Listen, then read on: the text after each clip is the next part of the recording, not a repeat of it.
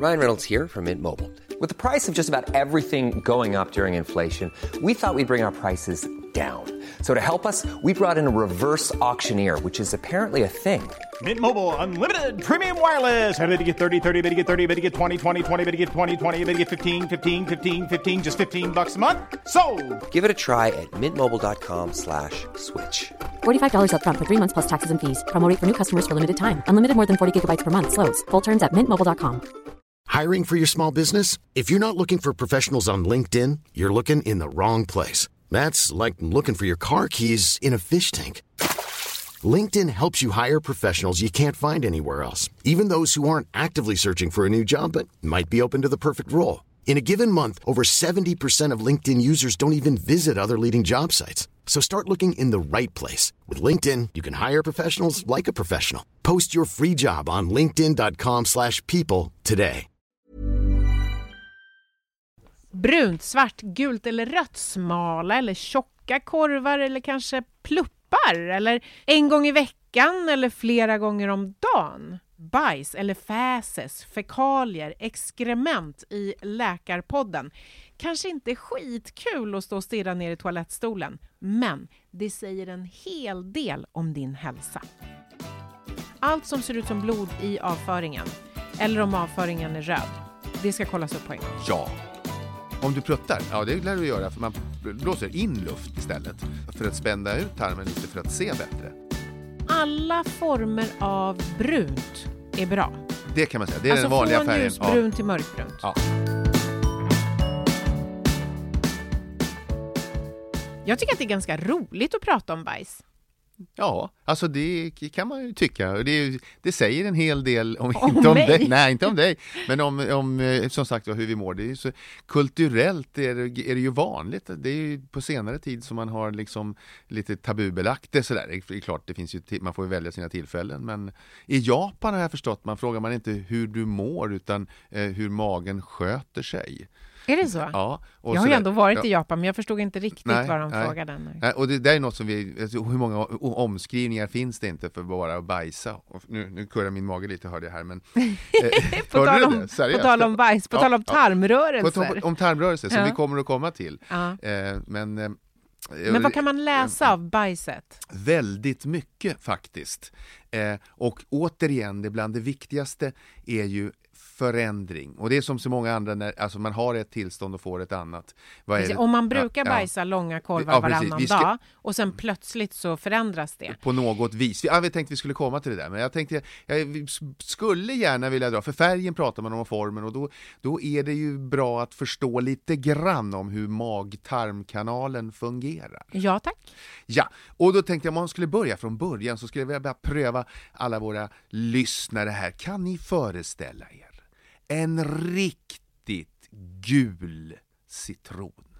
Tänker ni har den här riktigt gula citronen. Ni lite duschar lite fräsigt, glimmar lite. Nu skär vi. Jag vet vad du är ute efter. Du vill att det ska börja dra i munnen, att det ska börja vattnas i munnen. Och sen så rinner det citronsaft ur det här ner över en syrlig karamell. De här som är så goda med pulver i. Ja, men det funkar. Ja. Det händer saker. Alltså direkt. Ja. Och där börjar mag-tarmkanalen. Det vill säga, när vi ser någonting, matsmältningen, som då inte är en smältning, det kan vi komma in på. Också att det är inte maten som smälter, utan den delas eller spjälkas. Men den smälter ju inte. Men det heter så. Men den delas upp i små partiklar. Så gör det. Mm. Ja. Och det börjar redan, alltså jag måste dricka lite här. Jag har varit alldeles syrlig i munnen själv. Jag trodde jag skulle testa dig. Det var jag som... Okay. Men man börjar alltså bryta ner mat redan. Vi har enzymer som börjar... Dels tuggar vi, dels möljar vi runt med den. Saliven gör väl sitt till? Saliven, man har spottkörtlar både på kinderna och under tungan och i tungbotten. Munbotten heter det. Och sen så börjar vi knåda med tungan som är jättestark.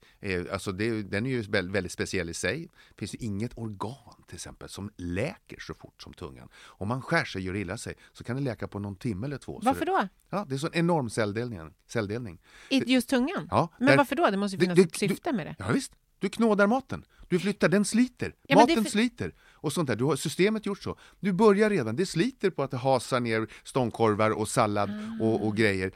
Och då nöter det på tungan och då byter man ut cellerna. Så den är gjord för att bytas ut snabbt för att den vet att det kommer slitas? Ja, vi knagar och biter och bänder och sånt där. Och sen så susar den då ner i matstrupen och jag har sagt att man kan dricka hängandes upp och ner för det finns en peristaltik muskelrörelse. Men det är svårt, men det går. Sen kommer det ner i magsäcken. Och med det menar du att den trycks ner oavsett hur kroppen befinner sig så trycks maten från munnen ner. Även om magen. Gravitationen underlättar så kan alltså fick man lära sig redan när man var liten i skolan? Det kan övervinna gravitationen till och med. Alltså. Sen kommer det ner då i en magsäck som är sur, som är pH 1 och då kommer man, men varför fräter inte syran hål på magsäcken?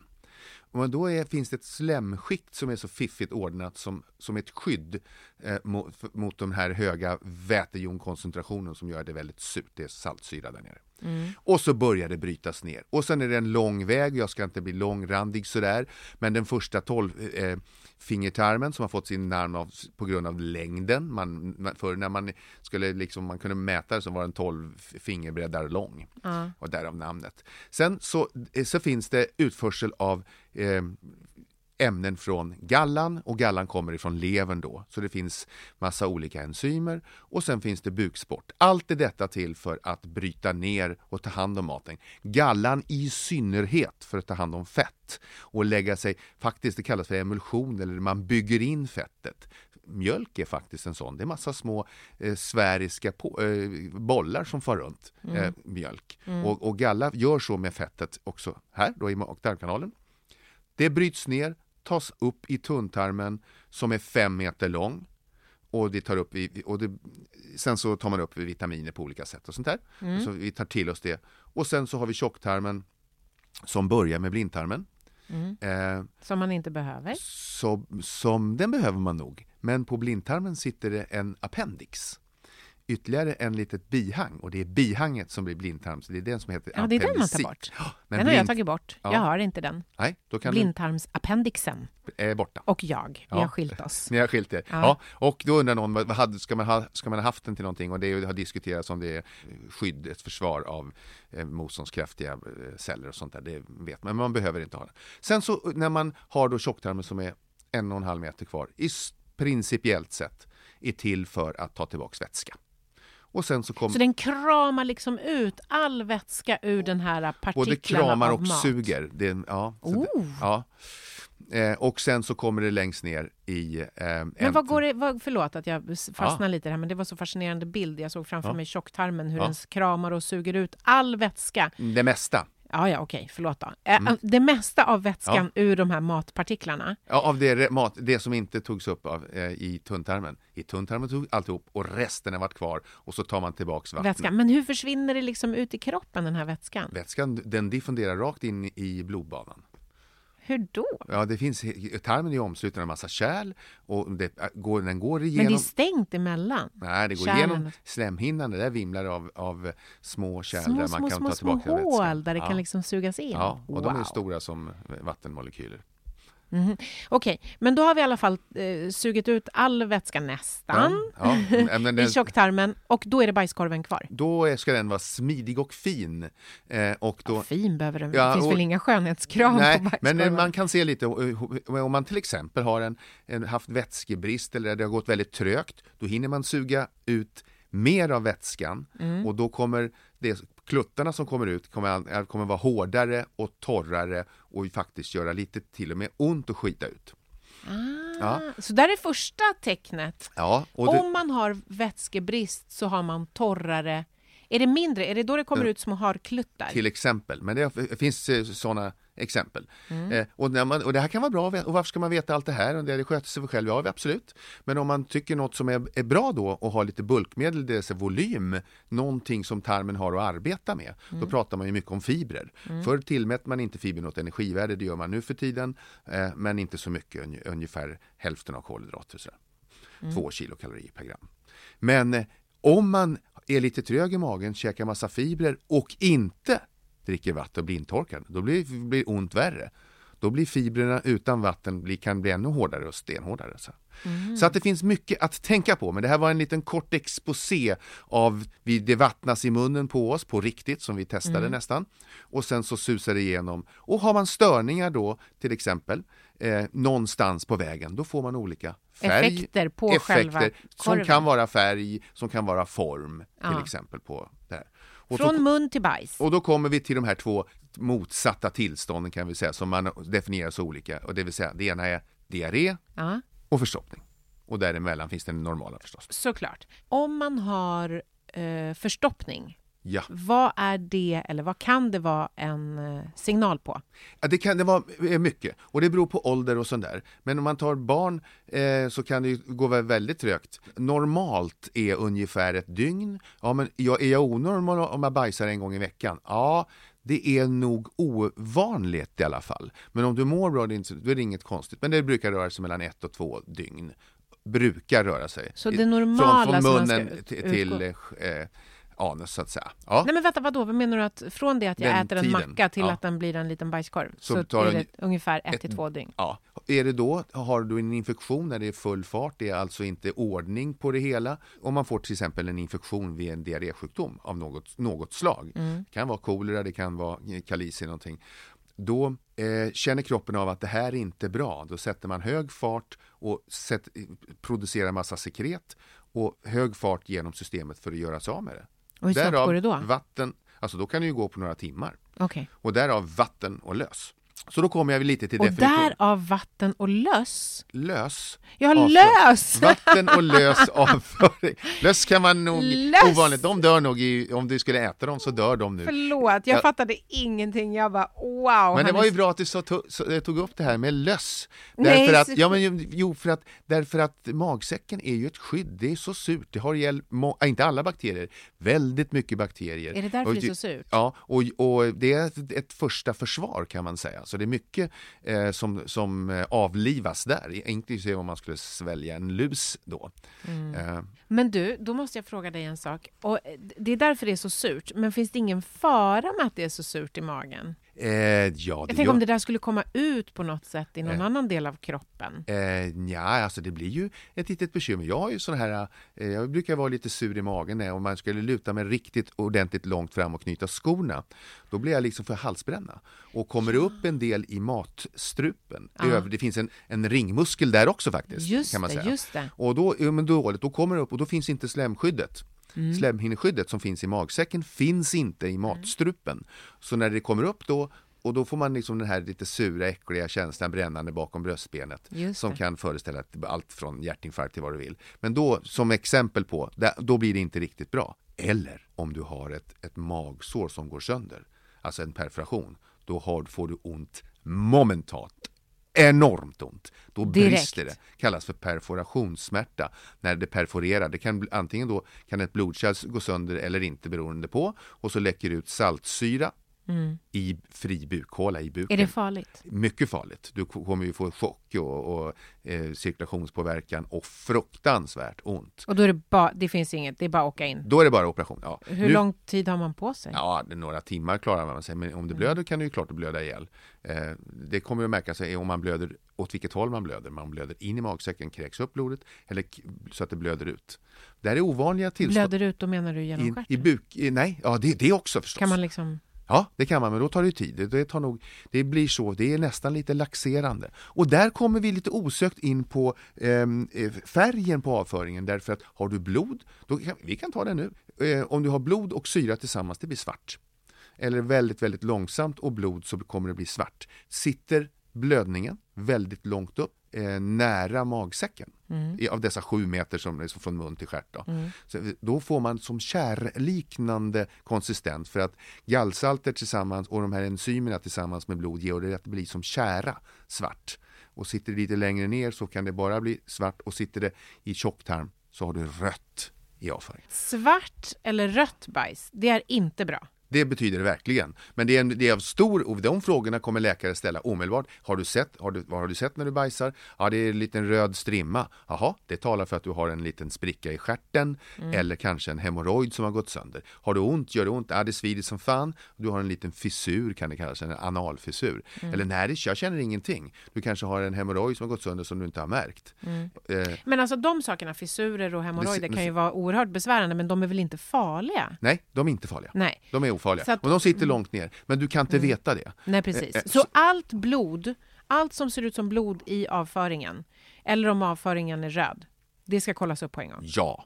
Svart avföring? Ja. Kollas upp. Men tänk om man bara ätit blodpudding, kan man inte få svart? Jo, det kan man få lite grann. Men... Nej, men då kommer det bara hända en enda gång när du ätit den här blodpuddingen och ett dygn senare du kan härleda det. Blåbär kan ge mörkröd gränsande till svart. Okay. Alltså, vi har ju sagt det här förut, tror jag, att många som söker för de här i samband med Vasaloppet. Va? För att de dricker så mycket blåbärssoppa? Ja, just det. Och det är ju 30 000 man och en del fattar ju inte det där. Så att de tycker, det har man ju hört på Mora lasarett och sådär. Och så kommer de in till lasarettet och säger så här, nej men nu är det fara och färdig. Jag har precis åkt Vasaloppet, men bajset är blått. Ja. Svart. Ja, lite så. Och det finns, så att det är faktiskt sant. Vad roligt. Ja, sådär. Ja, men inte om man är orolig, men det är roligt när man får reda på att det bara var blåbärssoppa. Ja. This is Paige, the co-host of Giggly Squad, and I want to tell you about a company that I've been loving, Olive & June. Olive & June gives you everything that you need for a salon-quality manicure in one box. And if you break it down, it really comes out to $2 a manicure, which is absolutely insane. It's also so easy to get salon-worthy nails at home with Olive & June. The difference between how your nails used to look when you did them yourself and now with the Mani system is a complete game changer. The best thing about Olive & June, too, is it's a quick dry. Dries in about 1 minute, lasts for 5 days, and full coverage in up to 1 to 2 coats. Visit oliveandjune.com/perfectmani20 for 20% off your first system. That's oliveandjune.com/perfectmani20 for 20% off your first system. This Mother's Day, celebrate the extraordinary women in your life with a heartfelt gift from Blue Nile. Whether it's for your mom, a mother figure, or yourself as a mom, find that perfect piece to express your love and appreciation. Explore Blue Nile's exquisite pearls and mesmerizing gemstones that she's sure to love. Enjoy fast shipping options like guaranteed free shipping and returns. Make this Mother's Day unforgettable with a piece from Blue Nile. Right now, get up to 50% off at BlueNile.com. That's BlueNile.com. Flexibility is great. That's why there's yoga. Flexibility for your insurance coverage is great too. That's why there's United Healthcare Insurance Plans. Underwritten by Golden Rule Insurance Company, United Healthcare Insurance Plans offer flexible, budget-friendly coverage for medical, vision, dental, and more. One of these plans may be right for you if you're, say, between jobs, coming off your parents' plan, turning a side hustle into a full hustle, or even missed open enrollment. Want more flexibility? Find out more about United Healthcare Insurance Plans at uh1.com.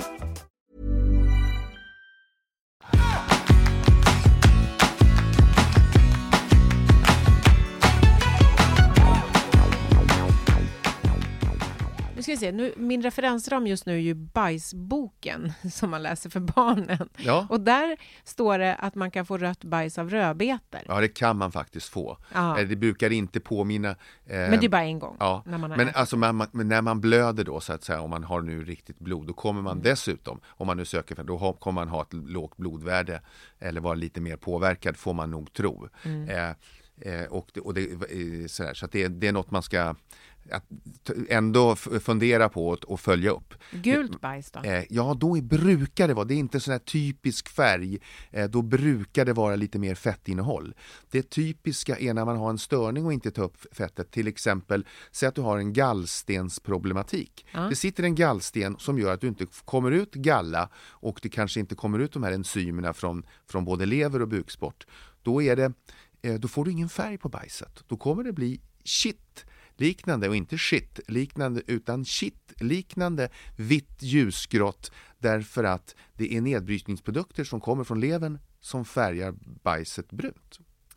Och är det då stopp från levern, då kommer det bli väldigt, väldigt ljust. Aha, så väldigt, väldigt ljust bajs är inte heller bra då? Nej, och då kan det, om man har lite småläckage och lite sånt där, då kan det bli lite gult, fast det är ovanligare. Då brukar man ha stoppat i sig någonting annat. Men för gult är en ovanlig färg, utan det var brunt. Bebisar har ju gult bajs. Precis, men det är en annan historia. Precis i början. Ja. Nej, först är det alldeles svart, va? Ja, det är allra första. När bebisarna precis har kommit ut, första. Och sen blir det gult. Ja. Varför är det på bebisar då? Ja, men då finns det lite mer bilirubin i detta. Och det är nedbrytningsprodukter av hemoglobinet som alltså det som gör att vi kan transportera syre. Och det är skillnad på ett fosterhemoglobin och vuxet hemoglobin. Och det är olika ämnen. Men när en röda blodkroppar och som bär runt på det här som gör att de är ganska kortlivade som celler betraktade i kroppen. Och de lever ungefär 120 dagar. Och så ska de tas om hand någonstans. Och då brukas de brytas ner lite här och var, men i mjälten. Och sen så kommer delar av det där till levern som skickar ut det till tarmen och färgar bajset till den färg det får. Och bilirubin, det här som finns då i nedbrytningsprodukten av det, är väldigt, väldigt gult. För vad händer? Till exempel vid det som heter gulsot eller en hepatit, inflammation i levern, när den inte klarar av det här. Hur ser de människorna ut? Men man blir gul i hyn. Man blir gul som en kanariefågel. Kallas för icterus. Och bilirubin, det är ju egentligen latin och rubin betyder röd. Men det var någon form av missförstånd där, alltså rödgult. Men man menade gul, man döpte det till röd. Okej, det kallas helt i alla fall. Logiskt. Läkarvetenskapen. Den har haft sina svackor av och till.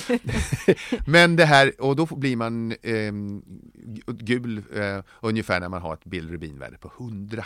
Och då börjar det först, ser man det i ögongulorna, som då är ögonvitorna ska jag förstås. Som är gula. Som blir gula. Och sen så kommer färgen. Och då måste man söka.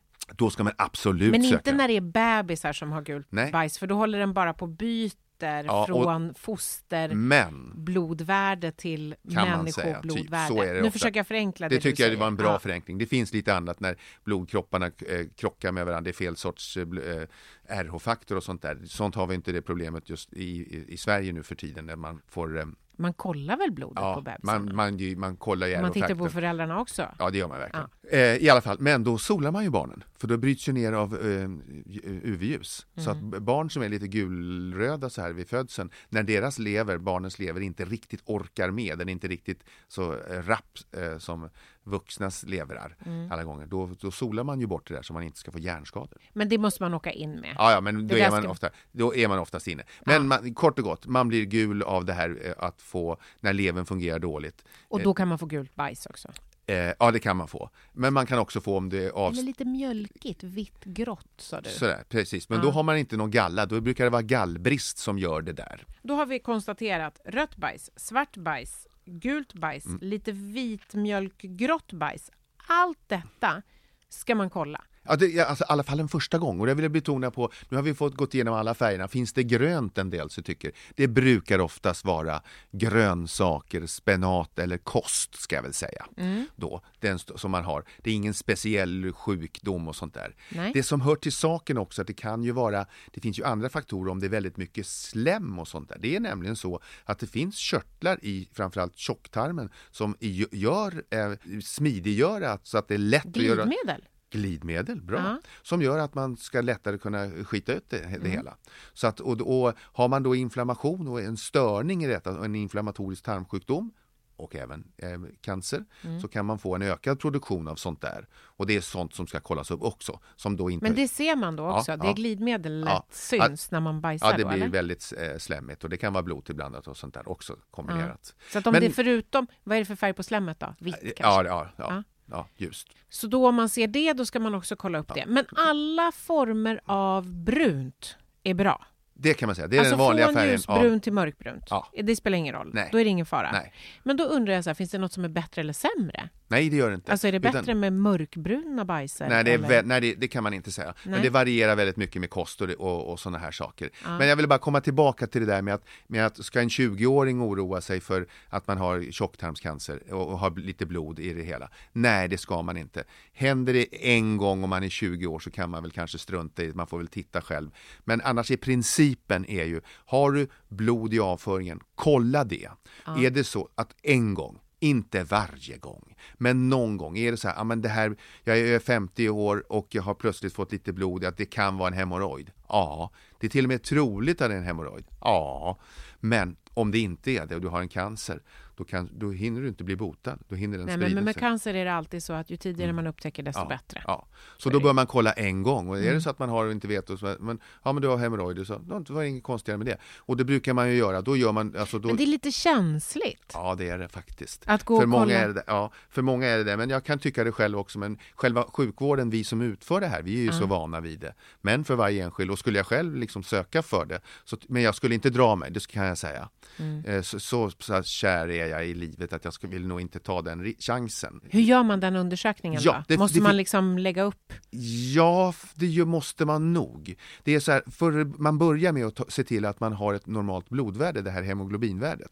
För är det lågt, så då är det något som läcker hela tiden. Och då kollar man också järnnivåer, precis som man gör med menstruerande kvinnor som har unga menstruerande kvinnor som kan få järnbrist. Då, för att man blöder så mycket. Hela tiden och det återkommer, man hinner inte riktigt med.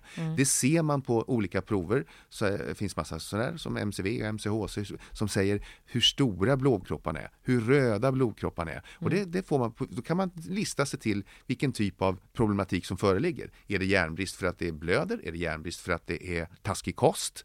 Och så vidare. Så vi har det tar man det är enkelt. Och det är bara ett blodprov. Bara ett blodprov. Då fort snabbt som fasen. Men sen så vill man titta in och då finns det 2 metoder.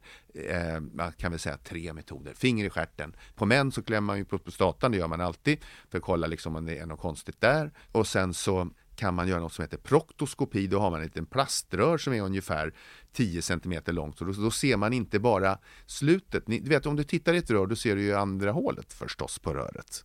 Men den här proktoskopen är ju av genomskinlig plexiglas, alltihopa. Så då ser du hela vägen. Du ser runt. Vadå, är det som en liten kamera in? Nej, det är det inte. Men då ser du hela väggen. Annars så kan det ju bli så att du stoppar in. Men vadå, hur tittar du då? Man tittar in med blotta ögat och med ljus. Alltså vänta, den är bara 10 cm. Du har alltså en läkare med hela snok, alltså så nära i själva... Förlåt, det kanske var löjligt av mig. Men... Man måste inte stoppa in näsan i skåpet. Man kan ju titta... Nej, men det är ändå väldigt nära. Ja. Alltså du har ändå en läkare 10 cm från stjärten. Ja. Då får det till, alltså det är ju... Men vad... Nej, men jag skulle inte du tycka att det var jobbigt att ha en kollega mellan jag tycker läkare jobbar överhuvudtaget. Men det är ingen som leker någonting. Man måste väl se någonting. Jo, men man har ju rock och handskar och skydd och munskydd och mössa. Men ändå, förlåt, men tänk om man råkar prutta. Nej, om du pruttar, det lär du göra för man blåser in luft istället. Därför för att spända ut tarmen lite för att se bättre. Nej. Jo. Så att det är pruttgaranti på den där undersökningen. Ja, det kan man säga. Ja, det här var alltså proktoskopin, för då kan du se, jag säger det igen, tänk om du missar de första 10 cm så sitter det en hemorrojder som du inte ser eller en cancer. Men jag förstår det, jag bara säger att jag känner med de som ligger där att det kan inte vara superkul undersökning att göra. Har du gjort det någon gång? Nej. Inte jag heller. Om jag har utfört det, om jag har varit med om tusentals. Du har gjort det på andra, men du har inte gjort det på dig själv. Nej. Alltså du har inte undersökt dig. Nej, gastroskopi gjorde jag ju förra året. Den andra med kamera som man svalde då, uppifrån. Precis, men det är alltid mindre känsligt med munnen, tänker jag. Ja, jag håller med. Okej, men det var den andra undersökningen. Ett rör upp i stjärten som man blåser upp. Och sen kommer nästa längre rör, det är så här rektoskopin. Då kan du titta upp ungefär 20-30 centimeter. Och då kan du få en uppfattning om det finns cyster, om det finns infektioner. Om det finns kan läkaren missa? Det syns det tydligt. Om tarmen är ren, man brukar ju få dricka sån här laxativ och sånt så att man är ren så gott man kan vara och druckit mycket så att det inte ligger massa bajs kvar, utan då ser man ju bara slemhinnan och då kan man se ganska bra. 100-procentiga undersökningar finns inte, men man kan säga så här, ja men titta där är den där grejen, eller här såg vi någonting, eller vi såg ingenting, vi ska gå vidare. Man får... Men den där 20-30 centimeter upp, är det med kamera? Nej, det är det inte. Det är också med blotta ögat. Ja. Varför skickar man inte upp en liten kamera? Det gör man nästa steg. Då är vi inne på koloskopin. Jaha. Och då skickar man upp den. Men då de andra är så, då måste du förbereda, och det kostar 250 000 ett sån där liten kamera. Och det är en större undersökning och hålla på med. Och då måste man ha en starkare misstanke. Jag pratade om man kan göra så här om man bara har kanske en liten blödning eller någonting som en första inledning, och så säger man, det såg jättebra ut. Nej, det finns ingenting konstigt. Jag hittade en liten skada i en en liten spricka i nu, och det andra tarmslemhinnan såg normalt ut och en liten spricka. Vi kan sluta här. Du har inte något dåligt blodvärde. Vi kan lägga ner. Vi behöver inte gå vidare. Men är det så att du misstänker en cancer, du har ett förändrat avföringsmönster, förändrat storlek, förändrad form, det har hänt någonting, liksom sånt där. Då måste man ju gå vidare, och då kommer den här koloskopin till exempel bli ett nästa steg. Så du har gjort tusentals sådana undersökningar? Ja, jag har väl inte jag har nästan inte 10 cm, jag har haft den lite längre bort. Men är det någon som har varit helt bekväm med det? Alltså förstår du vad jag menar? Jag tänker på när man ligger där, hur utsatt man är. Ja. Men folk har varit så här, det finns alla möjliga varianter. Både de som är otroligt besvärade och de som tycker att det är en fis i rymden, höll jag på att säga. Minst. Nej, gud vad roligt. Ja, det är väl skönt att folk känner sig lugna och avslappnade. Jag hade inte känt mig bekväm. Sen har vi nästa, ibland så ska man ju ta bort ett främmande föremål. Jag ser på dig att det är någonting. Ja, det har jag haft i alla fall. Ja, pratar du någon slags böld eller? Nej. En leksak förstås. Nej! Jo, det har varit med flera gånger. Ja, men det där är en skröna, Mikael. Det där har du sagt förut. Det där har du hört från den. Ja, det är nog så att det händer så ofta. Jag tror att jättemånga människor, alltså inom sjukvården, har varit med om att man har liksom haft lite kul och sen så tappar man taget. Vänta. Förlåt. Men vi måste backa bandet. Stopp. Första patienten som jag då hade var ambulanssjukvårdare. Och då hade jag en patient som stod och var jätteorolig. Det har hänt någonting. Vad är det den sjuke? Ja, det är jag. Och då var vi lite tysta, jag och den här killen. Det var i Södertälje. Och så tittade vi på, vad är det? Vad är det som låter? Ja, det är jag, sa han. Jaha. Hade han stoppat in en vibrator? Ja. Och så det hade den en massagestav. Ja. Men och den hade slunkit in. Men vänta. Ja, det tycker jag, det är väl inga konstigheter om han tyckte att det var härligt. Fine, men sådär. Jag bara undrar, hur kunde han inte få ut den? Eller hur kunde han ens få in den? Ja, visst är det. Livet är fyllt av frågor. Jag får så mycket frågor i huvudet just nu. Och nu är det så här, jag får så mycket bilder i huvudet. Det kanske var en liten vibrator. Hur som helst, om vi nu bara släpper den, så naturligtvis så finns det alltså för det första så finns det en mängd reflexer som är ganska spännande och intressanta. Vi har en gastrokolisk reflex, det vill säga att vi blir lite bajsnödiga när vi äter mat. I synnerhet barn. Som sitter och krystar så fort de ska käka middag. Det är gulligt. För att när magsäcken så går det signaler ut att nu äter vi, se till att göra plats. Det är en signal. Sen har du en annan signal. Men den där försvinner lite när man blir äldre. Ja, den gör ju det. Men den finns nog kvar. Fast man lär sig av med det lite grann. Ja, precis. Eller? Ja. Och sen kan du stoppa den också. Du har ju du har ju 2 svinkrar bak, 2 system, varav den ena är viljestyrd. Så du kan ju knipa, det vet ju alla. Man kan knipa till och säga att nu höll på sådär. Nu kan jag kontrollera mig. Man får ju vänta tills det är dags. Men sen så finns det en naturlig rörelse. Det här med rörelsen och reflexerna, så det matas ju framåt med peristaltiken som gör att den flyttas framåt och att det knådas. Men sen när det ska ut så är det ju en reflexmässig rörelse. Ett system som sätter igång så att det pressas ut. Nästan som en förlossning. Ja, eller en sväljning är också ett system att upp med gomseglet, ner med struplocket så att man inte får det, och sen sätts det igång och trycks ner i magsäcken. Det är en reflex som startas. Och det är lika så när det fylls på längst ner då i tarmen, tarmen, ampullen som det kallas, så startar den här reflexen. Men det var det jag tänkte när du berättade att ni som läkare så ofta, särskilt akutläkare då tänker jag, får in människor som har då fört in någonting i stjärten och att de inte får ut det. Om de bara väntar lite, skulle inte den där komma ut av sig själv då efter ett tag? Absolut. Det är klart de skulle. Men de får panik. Ja, man blir orolig. Du säger inte att det är jättevanligt, men det förekommer. Alltså, det är ju... Hur ofta? Ja, alltså som folk, jag har haft något 10-tal och jag har ju sysslat med intensivvård, så att jag har ju sökt en del som har blivit oroliga för sånt här. Vi har pratat ganska mycket om färgen på fekalierna eller på bajset. Nu undrar jag så här, spelar det någon roll vad det är för form på bajset? Alltså om det är långt, tjockt, brett, smalt? Lite sådär, man får en liten bit, lite information. Dels om det är väldigt, om man inte går så ofta så är ju risken att det blir väldigt hårt då. Om man inte dricker ordentligt med vätska och sånt där. Så att det blir stående länge och då tas ju vätskan tillbaka. Och sen så har man ju, utan att gå in på de här tillstånden, vi vet ju väl att IBS är ju ett tillstånd alltså en kolon irritable bowel syndrome som det är liksom nästan 1 miljard människor har, det vill säga att det är omväxlande förstoppade och diarré och den smärtproblematik som går där, som hänger ihop med det där. Har man då en ökad känslig tarm, då sitter man på toaletten och kniper.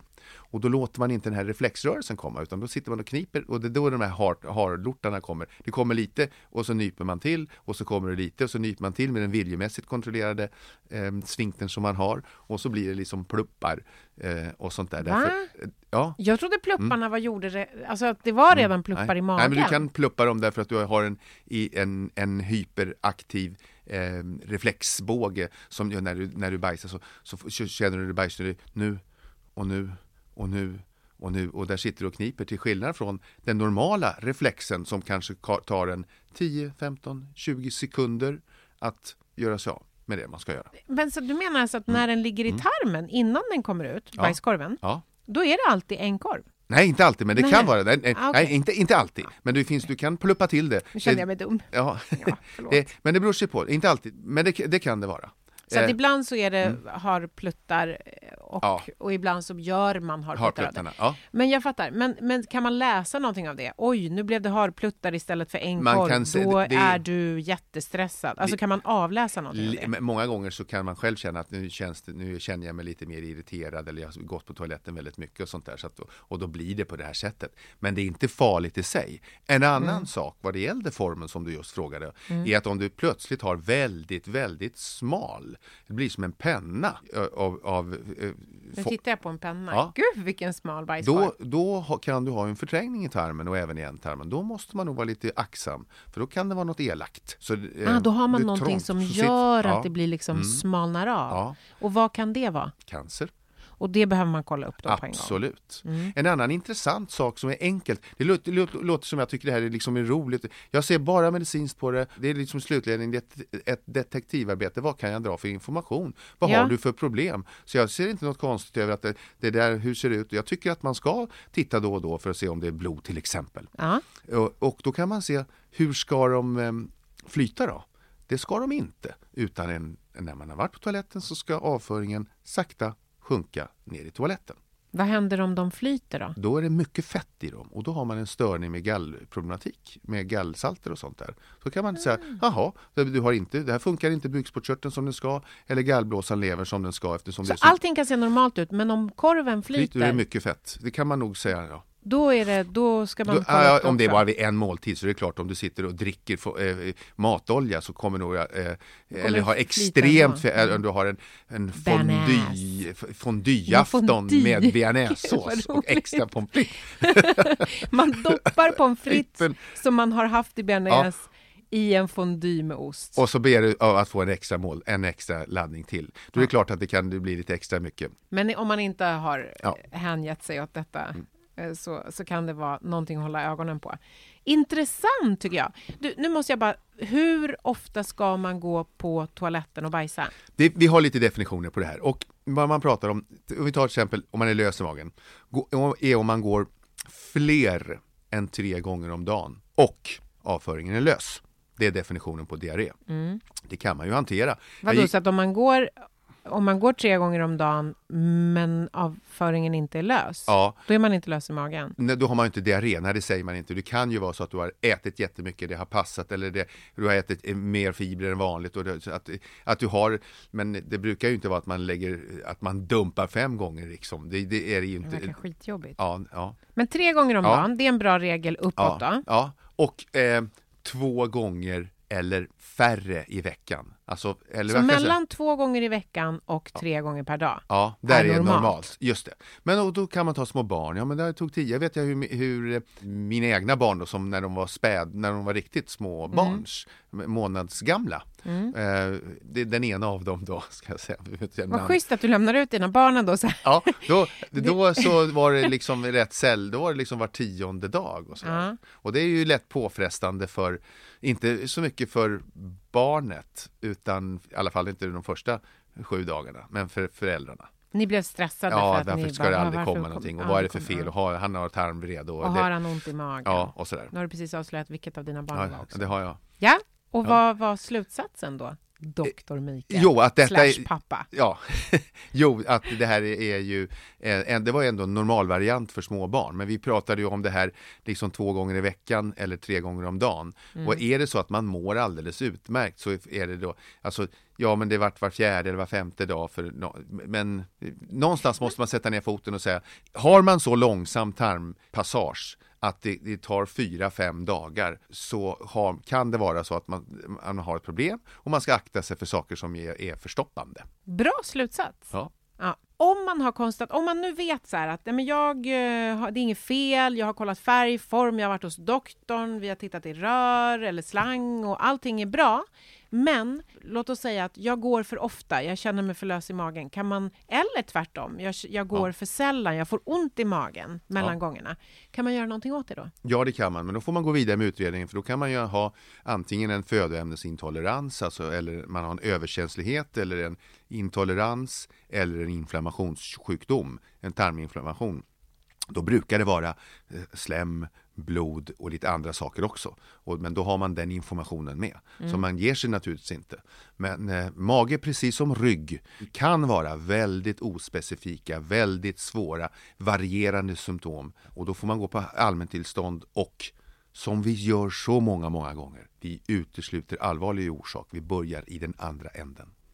Du vet Daniel, vår producent på Läkarpodden, han hade en enda fråga. Det är första gången han har en fråga faktiskt på hela tiden. Men han har samlat en intelligens sådan. Men nu har han tagit ifrån han undrar, varför kommer majskornen ut hela?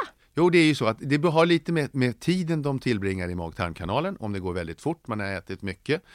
Och sen finns det en del grönsaker som är mer resistenta. Majs tillhör dem, och morötter också. Om man äter mycket morötter och om man inte äter så mycket annan mat, så kan det bli, har man en någorlunda snabb passage så hinner inte kroppen riktigt bryta ner dem fullständigt, och då kan det komma ut. Men det har med längden som den här födan då tillbringar i mag-tarmkanalen. Och så att ju kortare tiden tillbringar i mag-tarmkanalen, desto mer hel är den när den kommer ut. Då kan man se så här, här var det lite köttfärssås och... Lite så, ja. Och med den slutsatsen med oss så får vi dra de enkla slutsatser som vi kan om våran kära producent. Bilder man inte vill ha i huvudet. Ja, just det. Nu undrar jag bara en sista grej egentligen, och det är, hur ofta tycker du att man faktiskt ska vända sig om och titta på sin egen bajs? Är man över 50 år, det är ju så här att det man är rädd för är ju att man ska missa till exempel en cancer. En inflammationssjukdom kommer att komma med blod och slem, och man har ont och det är så påtagligt. Men det är de här lömska grejerna som du bara såg någonting. Jag tycker att man ska göra det varje gång. Om man är över 50? Ja. Men om man är under 50 då? Säg 44? Säg 44. Då, om man mår bra och sånt där, så tycker jag inte man ska oroa. Då kan man nöja sig med en gång i veckan. Men det kanske är då så lika många gånger som du skiter. Det kanske är varje gång. Ja, men jag förstår. Men särskilt uppmärksam bör man vara efter 50. Ja. Ungefär, det här är en fingervisning. Det är det verkligen. Ja. Men det är just den här förändrande. Det brukade vara på ett sätt, men nu går jag oftare. Nu går jag inte alls. Det har ändrat form. Det är någonting som har hänt. Det är något blod, det var svartare. Såna här saker, det bör man ta på allvar. Ja, men jag förstår det. Men du, jag måste bara fråga. Det här är ju en konstig fråga som jag aldrig trodde att jag skulle ställa till dig. Men doktor Mikael, menar du att du alltid går lika ofta och att det alltid ser likadant ut ungefär när du bajsar? Nej, men det varierar väl från gång till gång? Gör det inte det? Ja, det gör det. Men alltså, jag äter ju bara kyckling egentligen, så att alltså det har med kosten att göra naturligtvis. Men en normal, jag skulle nog reagera för att man kommer till jobbet och sen så har man rond och sen så dricker man en kopp kaffe och sen när ronden är klar så går jag på toaletten. Ja. Du är så pass regelbunden. Ja, sen så jourer jag jobbar ju mycket jour, och då det stör en del förstås. Det stör ut det där om man är uppe på natten och sånt där. Då sätter det saker ur spel. Men vanliga, de här veckorna när det går, så finns det ett ganska... Om man har ett ganska rutinmässigt och regelbundet liv så påverkar det även avföringen. Ja. Jaha. Ja. Se vad man lär sig när man lyssnar på Läkarpodden. Ja, visst är det spännande. Det är roligt att prata om bajs. Ja. Roligare att prata om det än att titta på det eller lukta på det. Men det sagt så är det dags att avrunda. Ja. Det är det verkligen. Vilka kloka ord från mig. Ja. Är det dags att, knipa igen. att gå och lägga sig, tror jag, en liten stund. Tack snälla Dr. Mikael. Som vanligt så finns vi på Läkarpoddens Insta. Vi finns på läkarpodden@tv4.se och vi finns på tv4.se/läkarpodden. Hoppas vi hörs igen nästa vecka. Puss och kram, var rädda om er. Kram så mycket. Normally, being a little extra can be a bit much. But when it comes to healthcare, it pays to be extra. And United Healthcare makes it easy with Health Protector Guard fixed indemnity insurance plans. Underwritten by Golden Rule Insurance Company, they supplement your primary plan, helping you manage out-of-pocket costs without the usual requirements and restrictions like deductibles and enrollment periods. So when it comes to covering your medical bills, you can feel good about being a little extra. Visit uh1.com to find the Health Protector Guard plan for you. Even when we're on a budget, we still deserve nice things. Quince is a place to scoop up stunning high-end goods for 50 to 80% less than similar brands. They have buttery soft cashmere sweaters starting at $50, luxurious Italian leather bags, and so much more. Plus, Quince only works with factories that use safe, ethical, and responsible manufacturing. Get the high-end goods you'll love without the high price tag with Quince. Go to quince.com/style for free shipping and 365-day returns.